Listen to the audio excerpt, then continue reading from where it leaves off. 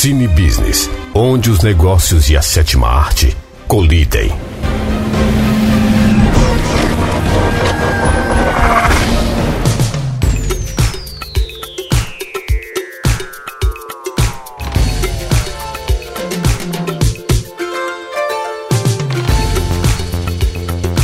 Olá, como vai? Tudo bem? Eu sou Leandro Branquinho do Rádio Vendas.com e hoje estou aqui para fazer uma análise do filme Kung Fu Panda 2 para o CINEBusiness.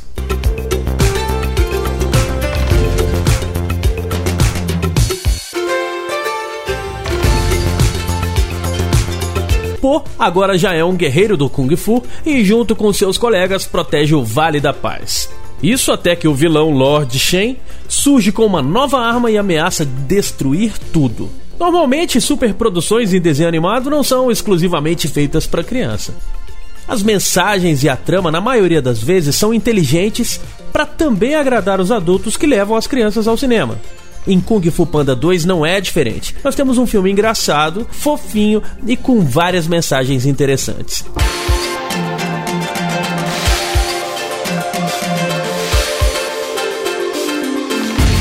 Quando eu encontrar um produtor da DreamWorks, Disney e Pixar, pode ter certeza que eu vou sugerir que façam filmes tão bacaninhas e com mensagens tão positivas como em Kung Fu Panda 2. Com esta análise eu quero dividir contigo alguns insights que tive após assistir o filme. A busca pela excelência.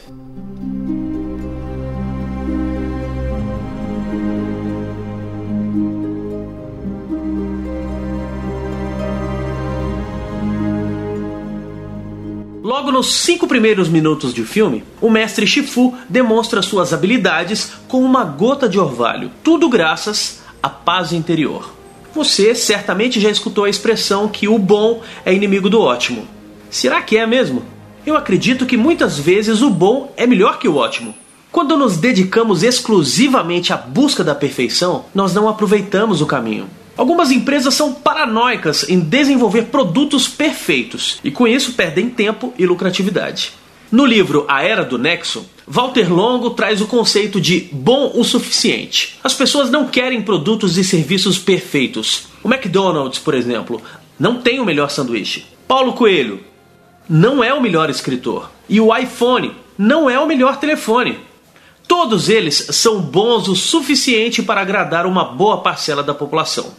Presta atenção. Ser bom o suficiente não tem nada a ver com ser ruim o suficiente. Ao invés de se estressar na busca pela perfeição, tenha paz interior para identificar qual é o ponto em que um produto ou serviço já é bom o suficiente para ser comercializado e vendido com sucesso.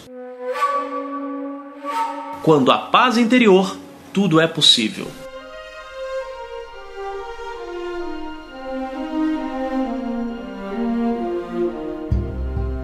Benefícios da paz interior. Segurança para tomar as melhores decisões. Confiança para inspirar seus pares e liderados.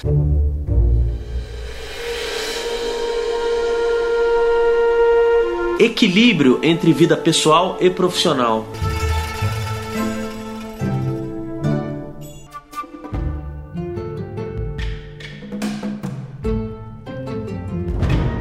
Trabalho em equipe. Em diversos momentos do filme, os diversos animais, integrantes da equipe, ajudam Po, o panda, em suas batalhas. Na verdade, eles não trabalham em equipe. Eles estão em uma equipe que funciona. O macaco, o louva-a-Deus, o tigre, a cobra, a garça e o panda não parecem conviver numa boa numa floresta. Mas no filme, eles funcionam. Eu já vi empresas em que os funcionários se amavam. Os gerentes e donos eram pessoas incríveis. E mesmo assim a empresa quebrou. E você certamente já viu uma empresa em que o clima de trabalho parecia não ser dos melhores. Mas a coisa funcionava.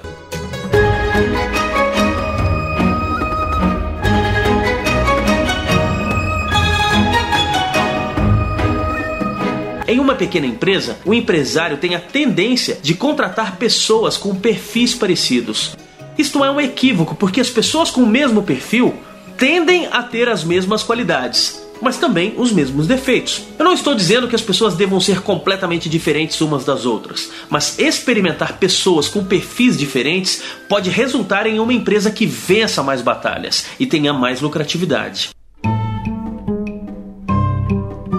Eu trabalhei em uma loja de calçados na cidade de Campo Belo, no interior de Minas Gerais. E lá, 2 vendedoras atendiam em conjunto. Uma se chamava Silvânia e a outra Fernanda. Enquanto uma conversava com o cliente, a outra buscava os pares de sapato. Uma era mais relações públicas e a outra era mais operacional. Ao final do mês, elas dividiam suas comissões, porque sabiam que funcionavam melhor e faturavam mais em dupla.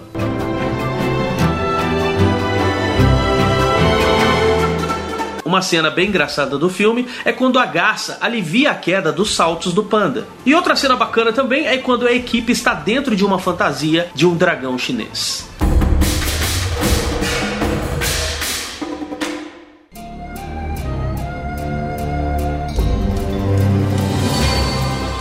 É preciso estar atualizado.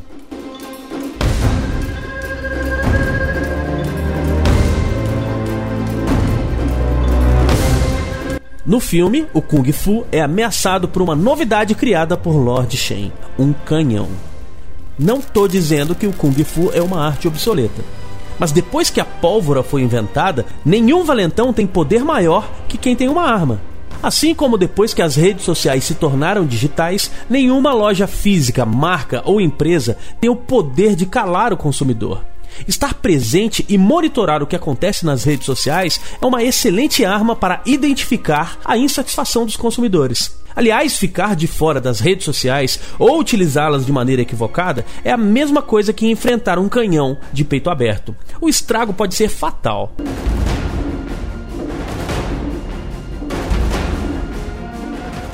CINEBusiness. Se você assistir este ou qualquer outro filme com atenção, eu tenho certeza absoluta que poderá tirar grandes lições para a sua vida pessoal e profissional. Esta análise não é para esgotar tudo que pode ser aprendido com este filme. Aqui tem apenas o que eu mais gostei. www.cinebusiness.blog.br